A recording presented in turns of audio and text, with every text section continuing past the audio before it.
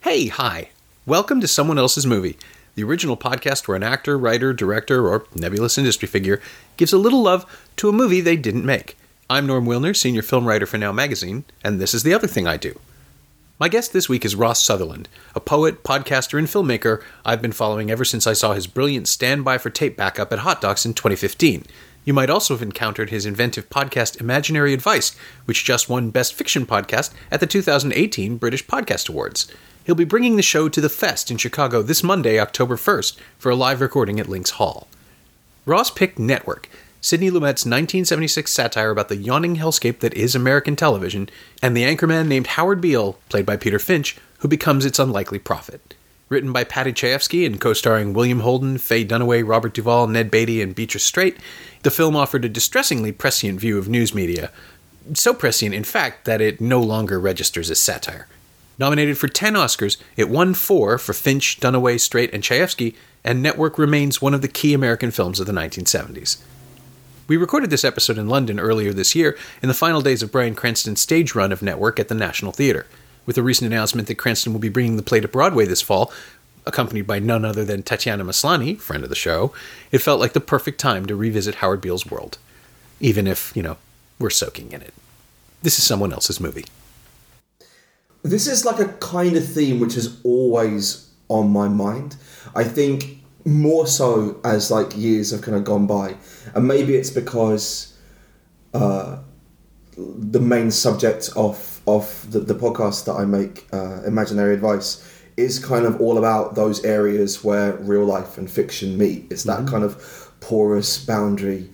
And the way that almost there are certain types of media that almost you can't come into contact with them without them changing you, and sometimes this is kind of cathartic, kind of helps us understand our own lives by kind of putting kind of narrative fiction over the top of it, kind of helps us identify archetypes and stuff like that. But it's also, you are flattening out your life and exploiting yourself. And if you lose control of it and hand over control of your story to somebody else, that's when things get really kind of strange and difficult. And I think that's kind of, for me, that's Network in a nutshell, really. I love it also for someone whose background is maybe primarily working in words and writing. My background was kind of writing poetry to begin with.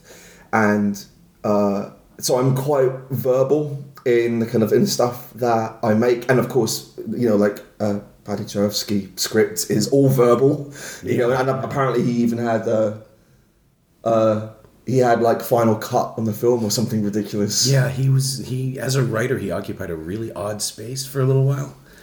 In the 70s, I mean, there's the whole thing that happened with Altered States a few years later too, which just kind of went off the deep end, right? Kind of lost control of it or something. Yeah, he took his name off the script and removed himself from a number of other aspects of it.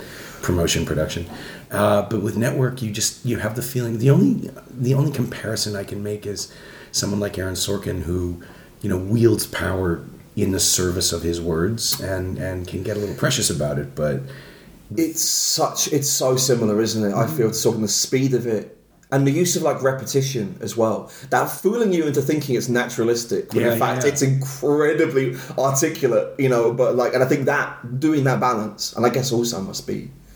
Sidney Lumet is really rehearsing the heck out of these performances. They must have been doing hours and hours and hours before every shot. But Lumet's his greatest quality as a director, to my mind, is that he gets out of the way. He doesn't influence the film, or he doesn't feel like he's influencing the film, and that documentary style makes you more quickly believe it. It seems more credible that this is happening because the film isn't trying so hard to make you believe in this world where things are just a little crazy. And now, of course, 40 years later, you look back at it and it's almost naive. Yeah, right. Yeah. But Chayefsky, his point is that not only is corporate control of information coming, but it's already here. It's already entertainment, and the packaging phase is over. Now we're trying to deal with what happens when people succumb to it. Yeah, absolutely. We're now in this point where, we've got so good at selling authenticity that it doesn't exist anymore, right? Yeah. It's actually completely gone. Now something actually I didn't, on the first time you watch it through, and maybe this is also my own kind of naivety in watching it, but the moment when the big classic famous scene where he tells everyone that that they should say that they're mad as hell and they're not going to take it anymore, and he gets everybody to throw open their windows and kind of shout that into the storm. First time I saw that, I was like, oh, look at this amazing moment of this call to arms, and he's having this great real effect on people. This is a real unmediated moment that's happening. And then kind of once you've watched the film through once, so you know where it goes, and you know just how cynical it's treating this kind of the transmission of information, and you watch it again and you're like, oh no, when they stand in the window and talk outside, they're putting themselves in little TV boxes. They are literally just parroting it, and actually, by getting them to chant a slogan, you're almost immediately absolved from it. You're immediately put into the position of role play. It's no longer about expressing your own fears or anxieties. It's just about, you're effectively just retweeting what he said to the neighborhood, right? Yeah. Every time I watch it, I'm kind of trying to pay more attention to the percentage of people who are legitimately shouting and the others who are doing it with kind of a smile in their voice, because it's fun, because it's an opportunity that, Howard Beale, the mad prophet of the airwaves, which is just as much of a brand as anything else, is offering them a chance to, make the news fun. Yeah. By having a prolonged psychotic break. And this is why it kind of reminds me of kind of what now we know is kind of meme culture, in that I was thinking about... this is years ago now, but remember South Park did an episode about ginger kids, and they said, ginger kids don't have souls. Right. And then there was a young ginger kid who did this kind of video, and he filmed it in his backyard, and it kind of seemed genuine. It was maybe his phrasing was kind of weird, and it was hard to work out if he was just passionately shouting back against South Park, saying oh, of course ginger kids have souls, don't say that about us. But he was, so you can work out the authenticity exactly. But then all these other people just started copying it, and they're putting on, some of them are have ginger hair, some are putting on ginger wigs, and some of them are clearly on his side, and and some of them are satirizing him. And you're but all the other little mini details were always remembered. Everybody always went to a backyard to do it. They always remembered in the middle he makes a kind of woo sound at one point. All those little background little felicities are all sort of remembered. But no one cares. But the actual message is completely gone. Yeah. It's immediately erased. Yeah, it's just fun to do the thing. Yeah. And to be seen to do it. It's bizarre because we went somewhere very different, I think, ultimately with news technology and entertainment, that intersection. Chayefsky predicted something where people would still sit in studios and do talking heads, and it's all very bleak and basic. There's not a lot of production, although it turns out, of course, that they're sponsoring their own Black Liberation Army, and it just feels like he took everything that was happening around him and shoved it into this one concept. And it makes perfect sense in retrospect, right? Because corporate control, the whole point, it's Disney now owns everything. That's exactly what this movie is about. It's just about the news division. And so quickly, it backgrounds the sense of Beale's illness, that this man is deranged, that he's not well. And rather than get him help or take him off the air, they just keep him on and exploit him. And I caught up to some of the earlier reviews and just the other day, just to refresh myself. And so many people are horrified at the exploitation of this poor man. And it's like, well, you just, you weren't thinking about reality television. That he got absolutely right. Yeah, and it's something like I've got like a kind of I sit adjacent to a lot of reality TV stuff. There's a couple of things that I like. I like a dog whisperer. That's exploiting dogs. Is that okay? I feel is that allowed? But I assume they all get cookies. They get cookies. Yeah, they do all right. They don't know they're on TV, right? So like their egos are protected. Yeah. The dog ego. My girlfriend watches a bunch of the shows. Like she watches Geordie Shore, our version of Jersey Shore, right?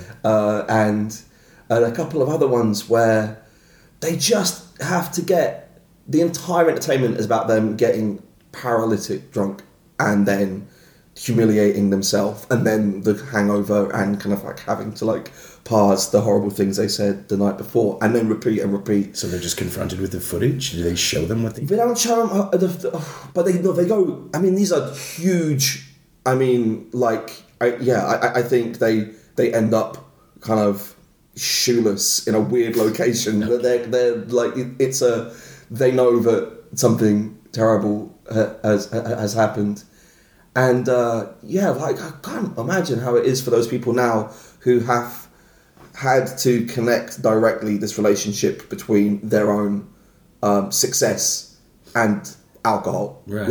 On such like a fundamental level. How do you like move on from that? How do you then go on and do other jobs? You've probably got like a very brief window of time to kind of migrate from that show, which is basically like the gladiator floor, right. to something which is a bit more of a kind of presenter type job, right? Or that's it. There are people who are on these shows who have been on them for like 7 or 8 years, right. And then you're like, this is dangerous now for you to be kind of just like absolutely like annihilating yourself. And it's kind of, you're kind of framing mental illness and provoking it and prodding it. Yeah. Right? Yeah. The thing about Network, the thing about the film's characters is that they're much better at staying on message than real people. And that's because there's a script, right? That's the ultimate point of Chayefsky is that he has something to say. Read every line. Yeah. Every word. And he's making them say it. But you just watch this. I mean, we're obviously going to jump all over the plot, but you just watch this thing pinwheel through all the reactions to this thing and watching characters try to figure out what reality is and what normal is. And then in the middle of it all, you have the scene with Beatrice Straight where you just see the cost of cynicism. And you remember, you're forced to remember, oh, that's right, these are human beings. Yeah, this is real life going on at the margins. I mean, comparing like that conversation with Max's wife to the one he has with Diana, which is all in screenwriter talk, right? He even says at one point, "Oh, it's like the exact. I know how predictable. Like it's the middle of Act 2 crisis, and it literally is the middle of Act 2." But to then suddenly have that little. I think that's why that performance of Beatrice Straight is. Was so kind of like well received, isn't it? It's this brief window into it's the shortest performance to win an Oscar in history, which is amazing. Talking of like people being on like auto cue, even Howard Beale when he's kind of like having his breakdown, like for a lot of the time the words are still coming from elsewhere, right? Yeah. Of course, he's used to being on a teleprompter, and then he's no longer on teleprompter. But like his first outburst is pretty much a verbatim version of what Max says to him drunk in the opening scene. Yeah. He just parrots that back. Max probably doesn't remember because he said it in a moment of kind of drunken clarity, but that was what was going to be the future. And then, like Howard makes it real. And then someone's talking to him in his sleep. I guess that's the closest you could say to like something from his kind of his conscience or his subconscious kind of talking through him. But then you've got like the Jensen executive reprograms him to kind of say his message later on, like as well. So he's still, and I guess this is the thing about like prophets. They are meant to be vessels, right? Yeah. They're vessels from some higher force, and it's just that like that they're just kind of like fighting over who has control of that force's particular teleprompter. Yeah. And of course, we call it channeling, which is even better, right? Like, he's literally switching channels between the people and the groups and the interests that are vying for him, and yet no one tries to counter it. When they come up with another prophet, it's incredibly fraudulent. You can just read it, right? There is a sense of truth happening in Peter Finch's performance, and it's just, I think what it is the way his eyes shift, and he doesn't really seem to know where he is half the time, and he looks scared when he's doing this. As he escalates and he starts waving papers, he stands up and he sucks the air in, and it's just, he's terrified. And of course, we understand why in the end. It's because they will kill him. But it's so weirdly human that it makes the prophet stuff land harder, I think. It really is a knife edge of a film, and kind of like bold lightning, as they sort of tend to say sometimes. Because you could, I mean, even sometimes talking about it in this way, you go like, oh, this sounds like insanely heavy-handed. It's so over. It's just like this shouldn't work. Yeah, it could have gone wrong so many different ways. Yeah. At every stage. I mean, just every scene has the seed of its own destruction. And it's that kind of, it's the sort of stuff that now you just like assume as with the sort of like the trappings of any kind of like pseudo postmodern story that is going to like call attention to its own construction. But weirdly, it manages to both be constantly calling attention to how it's constructed, whilst delivering these like very, very believable performances. Yeah, and it is Beatrice Straight's kind of just like anger and Peter Finch's just like bewilderment that sort of helps anchor it. And I don't even think, a character like Faye Dunaway's character is not, I mean, like, you couldn't really call her the villain, because she's almost just like an automaton in a weird way. Yeah. There's no sort of decision to do this. This is just kind of at her heart who she is. I guess they call her like incarnated television. Yeah, she doesn't act maliciously. She just acts pragmatically. Yeah, and that's the more terrifying thing, because she doesn't value the people involved. She just wants to get the ratings up. And if you're going to cast someone to do that, Dunaway's so perfect. Dunaway in 1976 is just a shark. She's fantastic. Yeah, I heard, anecdotally, that when Sidney Lumet brought the script to her, he said, it was something like, he says, I know you're going to ask where the vulnerability is, so I'm just going to tell you now that she doesn't have one. And if you try and put any vulnerability in, I'm just going to edit it out. So don't even try. Which actually is weird, but a good example maybe is Sidney Lumet telling someone what maybe an actor needs to hear, not necessarily what actually will happen in the film, because I think she does have like a tiny little bit of vulnerability at the end, but maybe you need to tell an actor don't even try kind of like sympathizing, because I'll cut it out.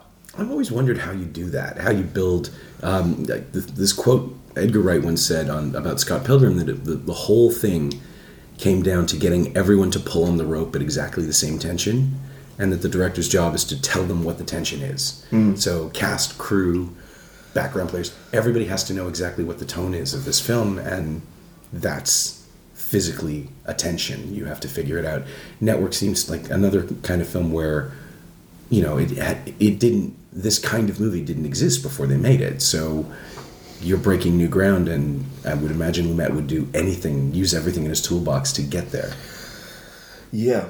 And it's so these things which we will never know, these kind of coded, this kind of coded language, which, and I guess for every single person on the team, that's different, right? You all need to know it, like, you have to kind of describe that tension in a different way, which suits that individual artist. Yeah, and still gets them to give the performance that you need. Yep. Yeah. That coheres with everybody else. And it seems like, whether that's, knowing all previous films that they've done and being able to kind of like pull something out of the archive, or this is the thing that becomes utterly baffling to me, as someone who loves film, that is the area which just feels like the black box that I really do not know how it's done. Well, I guess it could because there is no cheat code, right? It is thousands of very, very small, very precise conversations. Yeah, and just even the casting, like the decision to put William Holden in that role, who is ultimately known for strong, sympathetic performances, and make him weak and make him, impotent, unable to save his friend, and incapable of changing the direction of the world. Yeah, just checked out. Yeah. Yeah. And trying to figure out, the last time I watched it, I was trying to figure out if he's supposed to be Judas or Saul. Like, where does he fit in a Christian sacrifice allegory? And I just don't think it works. I don't think you can go there. But he's the witness, ultimately. He's the one who simply stands there and takes it all in, realizes he's betrayed his own values and lost his friend, but it doesn't change him. Like, he doesn't come out of it shattered. He just continues to deflate. This is it, isn't it? It is a film which is it's an arrow going straight down, and that's what's quite odd about it. That's why it feels more like an essay, in that like Padalecki is kind of like taking an idea and goes, okay, well, I'm going to keep advancing this idea and kind of reducto absurdum. I'll show you where it eventually leads to. Right. But that means that it doesn't. Characters, there's no kind of like reconciliation. People don't change. Yeah. They just take what's in their heart and then just like let that lead them to whatever the bottom of the barrel is. Yeah. Right? It's the despair of realizing that all the decisions were made months or years ago. Yeah. Like, this is just what's happening now. And that's what gives it a weird feel. And I suppose, like, I think that is a kind of slightly unsettling part of it. And it means that despite the fact that it's, in many ways, is very, very linear, it doesn't necessarily feel very, it doesn't feel very Hollywood, which is, I guess, is intentional, of course. But, there's when it just, the way that it ends with him just being assassinated on air and then credits, it still remains kind of like shocking for that reason. Yeah, it's always struck me as really, everybody is constantly relitigating the 1976 Oscars because it was 5 films which sort of speak to the possible directions of American cinema, where it was going to go, and which one, it was Rocky, Bound for Glory, Hal Ashby's Woody Guthrie biography, which is kind of forgotten but really good. Oh, right. With a lovely performance from Keith Carradine. And Network, All the President's Men, and Network, All the President's Men, Rocky, Bound for Glory, and the 5th one was Taxi Driver. Right. Okay. Wow. Right. And those are radically different films, styles of commentary. You could argue, and they're all deserving of the win. I mean, you could argue that the embrace of Rocky might have led to more feel-good blockbuster stuff, but that was already coming. The sense of Network being this weird New York studio production, it feels like an indie. It doesn't feel like a big A-list all-star film, although that's how it was marketed. I mean, that's what it is. Yeah. But it feels like this alien entity in the middle of all of those, because the other films are really very conventional narratives. Taxi Driver is highly stylized, but it's still a story about a man who loses his mind and murders people, thinking he's saving someone. And Rocky, underdog action, underdog sports movie. All the President's Men was the hot button political thriller, which is also tremendously good filmmaking. And Bound for Glory is the sort of the movie that everyone thinks of as an Oscar contender. It's a prestige Dust Bowl picture. It's very good, but it checks a certain box. And you get to Network, and what is it? It's almost. I'm going out on a limb here conceptually, but it feels now like a dystopian science fiction movie. It just happens to be taking place in the present day. That was the thing I took away from it the last time. Absolutely, and I guess it's like the whole, like the whole Philip K. Dick thing of just like, it's reality, but we change one thing. Yeah. And I guess all you have to do is just like relax broadcasting standards. relax. Well, if you can create a world where a television company can fund a terrorist organization to give them footage. You change that one thing and then just like let everything else just like unfold as is. Yeah, and then I guess that's what you end up with. I'm not entirely sure. I mean, this is, because there are huge gaps in my film knowledge. I'm a kind of armchair fan, but I'm not entirely sure of the legacy of that project. And it's interesting that I suppose with something like Altered States, that what Padachowski did next was kind of in a sort of bid to have some kind of like ultimate control, kind of ended up kind of just like kind of clashing and producing, I suppose, quite a strange film as a result.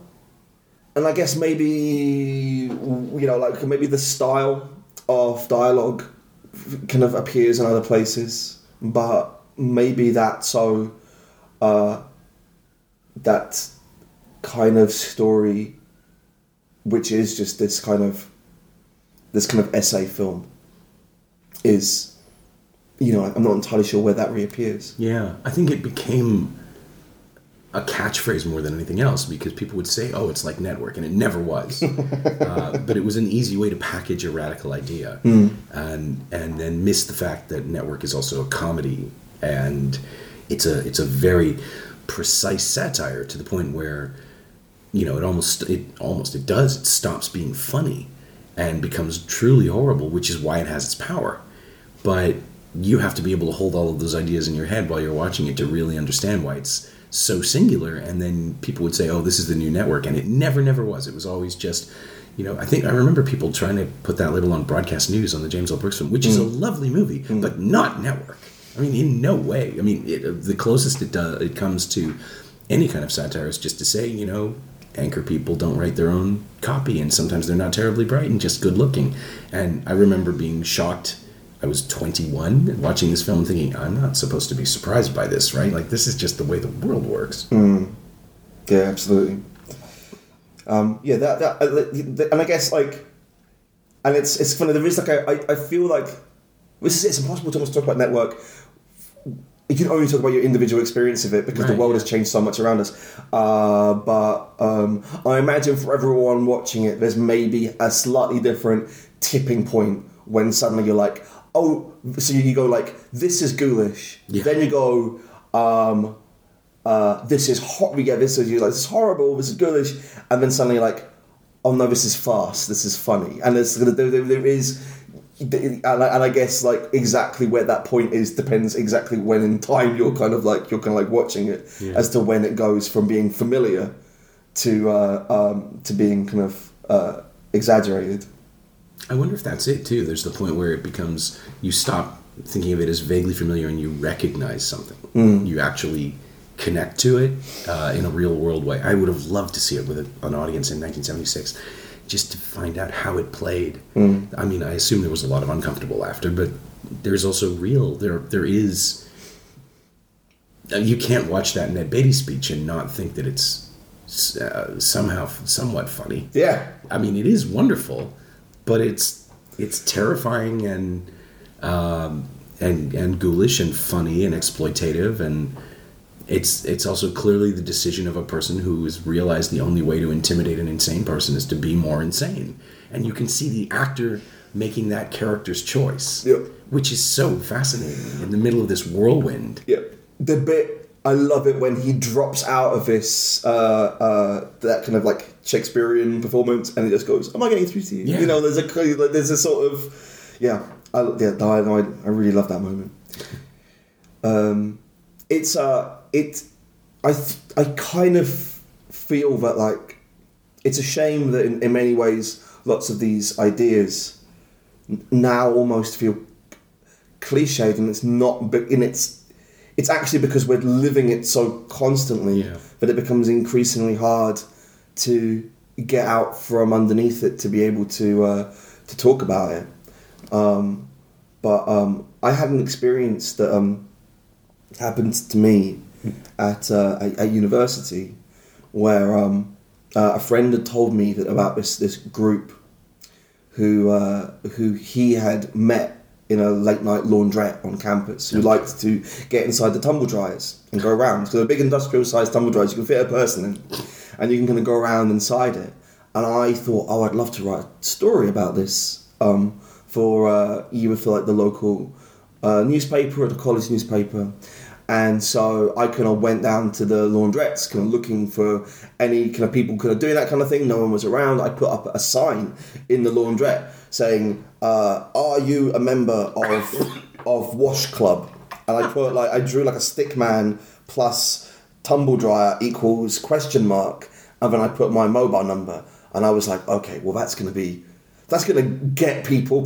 If you know what that means, then maybe someone will like contact me, and then I can interview them for this story. And immediately people started to text that number, wanting to join the club, not wanting to be part of it. I mean, immediately I was like, oh, I'm now the ringleader of the thing I was meant to be investigating. Yes.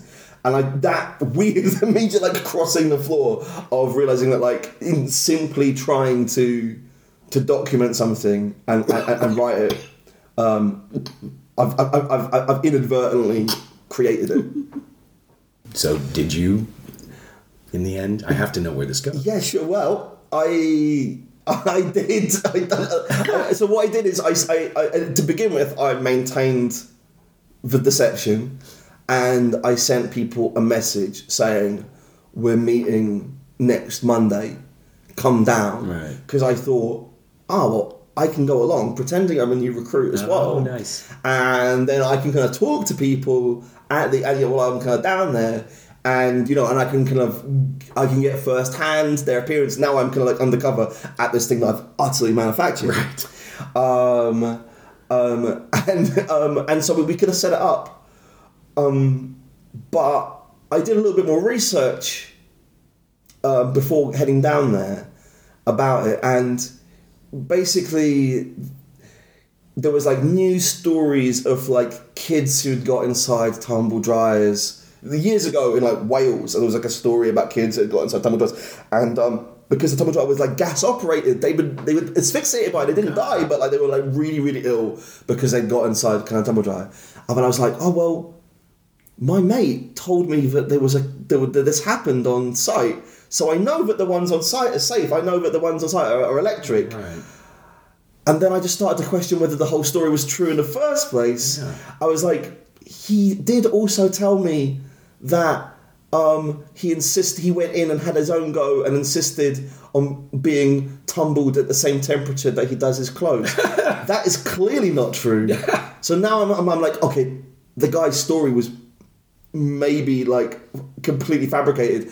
So I went down there anyway, and only 2 people turned up, and I basically told them that like it could be really dangerous, and that I'd researched it. I didn't reveal that I was the guy who set it all up in the first place. You were the skeptic. I was the skeptic, and that was the end of that. It did still end up, another journalist wrote it up and put like a story in the local newspaper about it. So it still kind of like had this weird kind of this weird legacy on site, despite the fact that I actually think there was no original thing whatsoever. Inadvertently, you didn't create an urban legend. You simply legitimized it. I legitimized it. Yeah. And everybody knows, of course, the first rule of Wash Club is that you don't talk about it. Are you surprised to learn this is like maybe 2 months after Fight Club came out at the like in the cinema, and and I think it was just like it was people. I think people were up for it, and the same reason why I was up for it was because for a little moment you got to feel like you were in a film, and you got to relax the laws of reality, sure. And you got to kind of like indulge in this kind of like fictionalized version of yourself, and that's weirdly cathartic. Oh, it's incredibly appealing, yeah. Just the chance to be not you for a bit, or a better version, more interesting version, looks good down the road. And this is why I guess to today like why.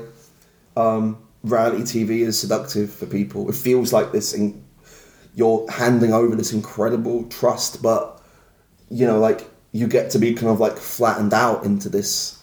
It's this could even be like this weird form of therapy. You're like, I want to see what other people see on the other side of the screen. I want to have this kind of reconstituted version of myself. You know, like so you kind of like hand over your life story to somebody else to do that.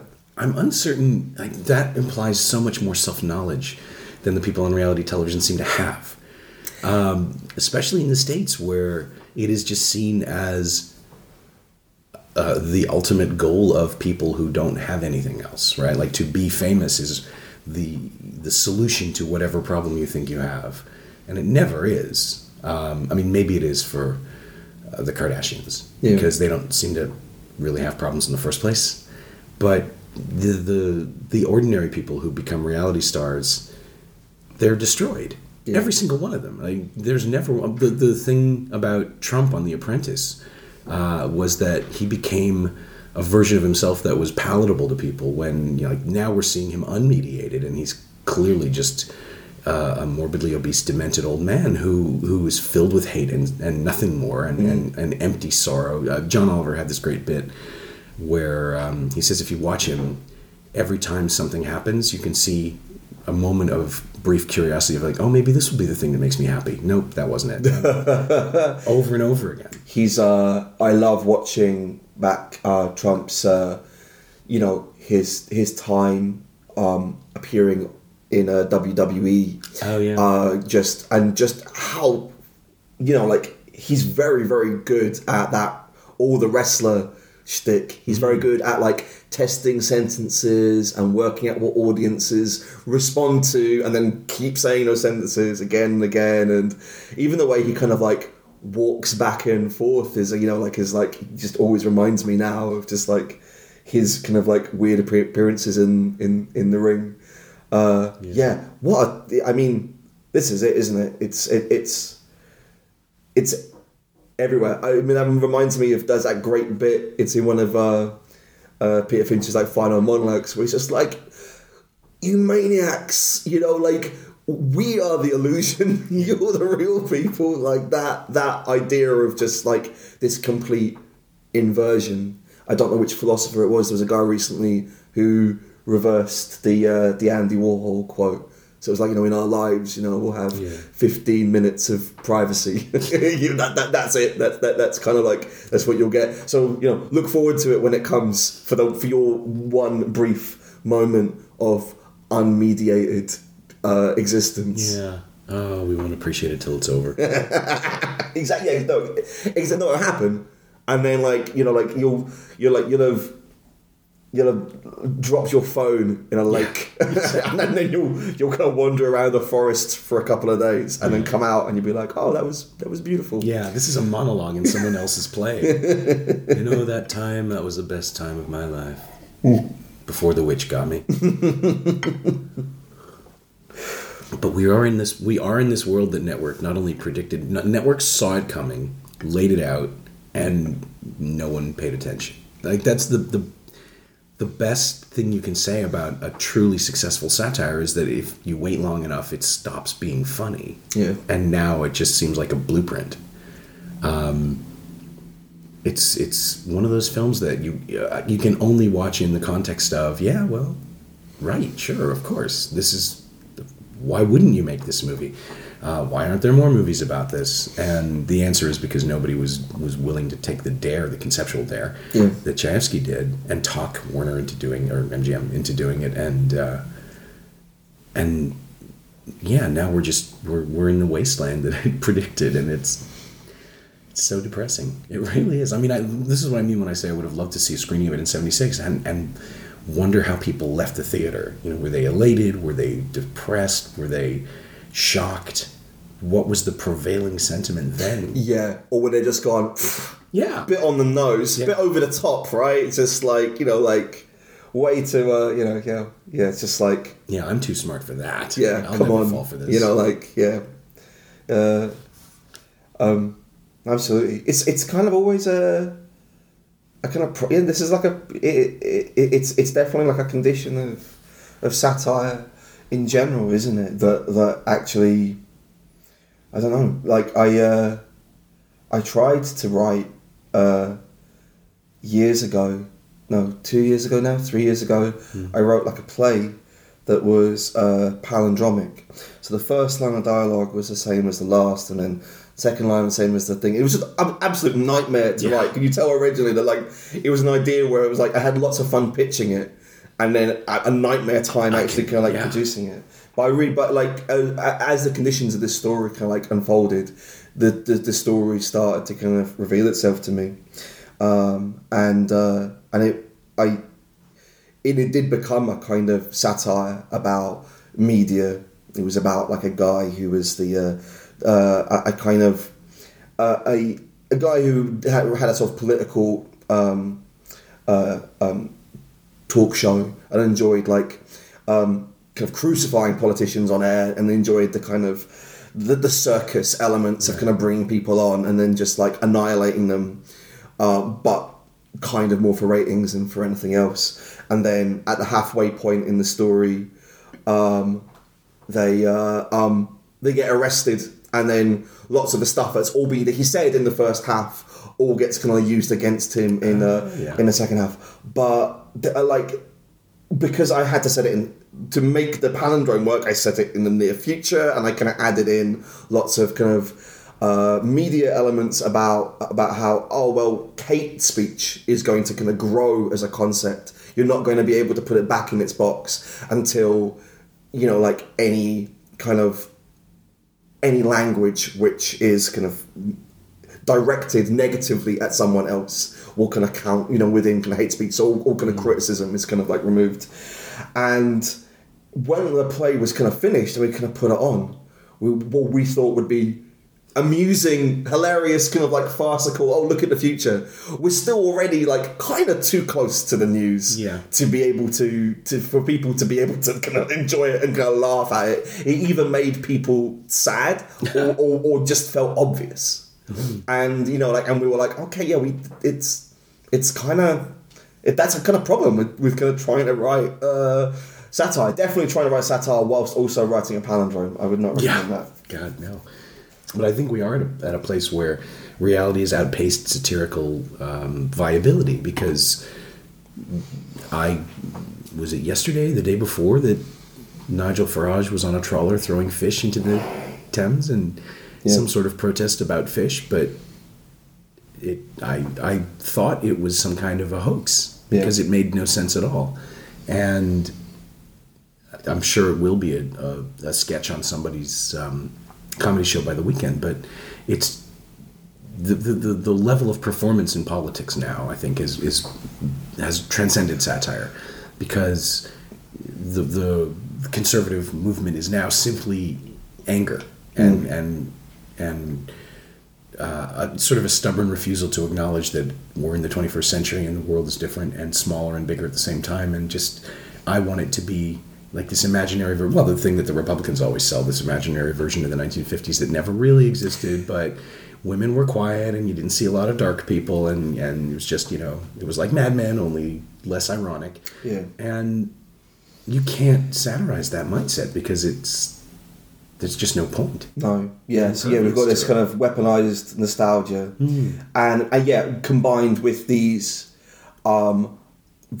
aggressive acts which are intentionally disruptive. They are just like, we're refusing to play the game, and so like it can feel just like bizarro performance art of watching like the ex-leader of UKIP throwing dead fish in the Thames, and that's but I guess the thing about like just like weird abstract like disruptive stuff, which is almost kind of like at its heart like meaningless, is that like both sides can code it, right? So like if you are just like refusing to actually explain what you mean, if you just want to keep saying Brexit means Brexit, and then you can leave other people to code that, like you basically you leave this kind of vacuum at the center, and then both sides can both do it, and it's oh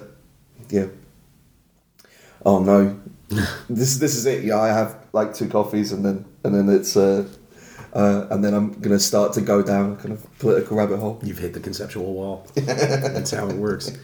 Well, I mean, that is pretty much how this works. To look into network is to end up realizing just how much network is around you and how much it's around us and how it's, I don't think it shaped the world we live in, but it influences our thinking about it. That's probably the best thing a satire can do, is that it lets you it grants you that perspective that maybe you didn't have before. Absolutely, yeah. And now that like we are part of the network, and that we that when we see something that feels authentic, that we like, that we agree with, we rebroadcast it. Yeah. You know, like and we and so we are also, you know, in our own little way, these weird little mini kind of micro nodes, right? Yeah, amplifiers, signal boosters, all of that. Yeah, and so therefore, of course, like, the content is lost, the message is not listened to, it's not contemplated, it's immediately reflected back out again, right? Yeah. You know, like, now without our little emblem next to it instead. God help us. So is there anything from the film that this is the final question of the podcast, and I have to actually point out, you are the first person who has had a film discussed on the podcast to do the podcast yourself. Oh yeah, no, I was so pleased. I was so lovely to hear that. I was overjoyed. Yeah, I'm really, really nice. I'm so glad this worked out too. Is there anything from Network that you have, you know, used, borrowed, referenced, stolen, or otherwise incorporated into your creative DNA? It's difficult, I think, in some ways. Like, thematically, it's so similar to the stuff that I'm interested in.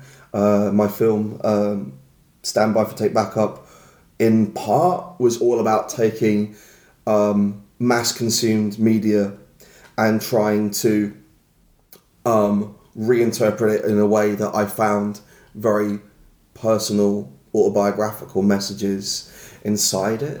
And I think, yeah, partly for me that was a question of, you know, like, in a world where we feel sometimes sort of stripped, or as if we're being like force fed a kind of like information, how we can kind of use interpretive power to kind of unravel that and to kind of like hide our own stories inside it. And I think that is kind of, in a way, sort of connected to that in many ways is me trying to find a response to Network in a way where you feel that any articulation of the self has actually been fed to you from somewhere else. Right. You know, like in this idea, I think in this idea that, yes, as we said earlier, like from the top on down, you know, like the teleprompter is being passed from like division to division until it ends up coming out of your mouth. I guess it's the idea of like trying to find a way of forcing something back up the pipe. Yeah. And trying to sort of reclaim control of something which, like on the surface, might seem as if it's kind of sanitized and kind of comes with a controlled message. But no, it's just, but it is a story that I think about like all the time, and whenever I'm trying to write a kind of a dramatic script, like I think about the way that Network builds, and about the way that it kind of like pushes against the idea of an arc, and instead just like hammers down on the same point again and again and again, and so like I think that's something that I is always in the back of my head when trying to write something new. A better bludgeon. Yeah, absolutely. Get a bigger hammer. My thanks to Ross Sutherland, whose podcast Imaginary Advice can be found anywhere you listen to podcasts, probably the same place you listen to this one. If you're in Chicago, you can catch a live taping of an episode this Monday, October 1st, at Lynx Hall. Ticket information is available at imaginaryadvice.com. If you click on the Films tab, you'll find Ross's Stand By for Tape Backup in its entirety. And if you're in Raleigh, North Carolina, Ross will be performing that live at the VHStival at the Alamo Drafthouse Raleigh on Saturday, October 20th. That will definitely be worth checking out. You can find Ross on Twitter at Ross G. Sutherland, all one word, and you can find Network on Blu-ray and DVD from Warner Home Entertainment. There's also a very good UK special edition from Arrow Academy. It's also available on iTunes and Google Play. As always, you can find me on Twitter at Norm Wilner and elsewhere on the internet at nowtoronto.com. You can also find this podcast on Twitter at Semcast, SEMcast, and on the web at someoneelsesmovie.com. If you feel like leaving a review on iTunes or Apple Podcasts or wherever you enjoy the show, that would be greatly appreciated. Every little bit helps, it truly does. Thanks for your support, and thanks for listening.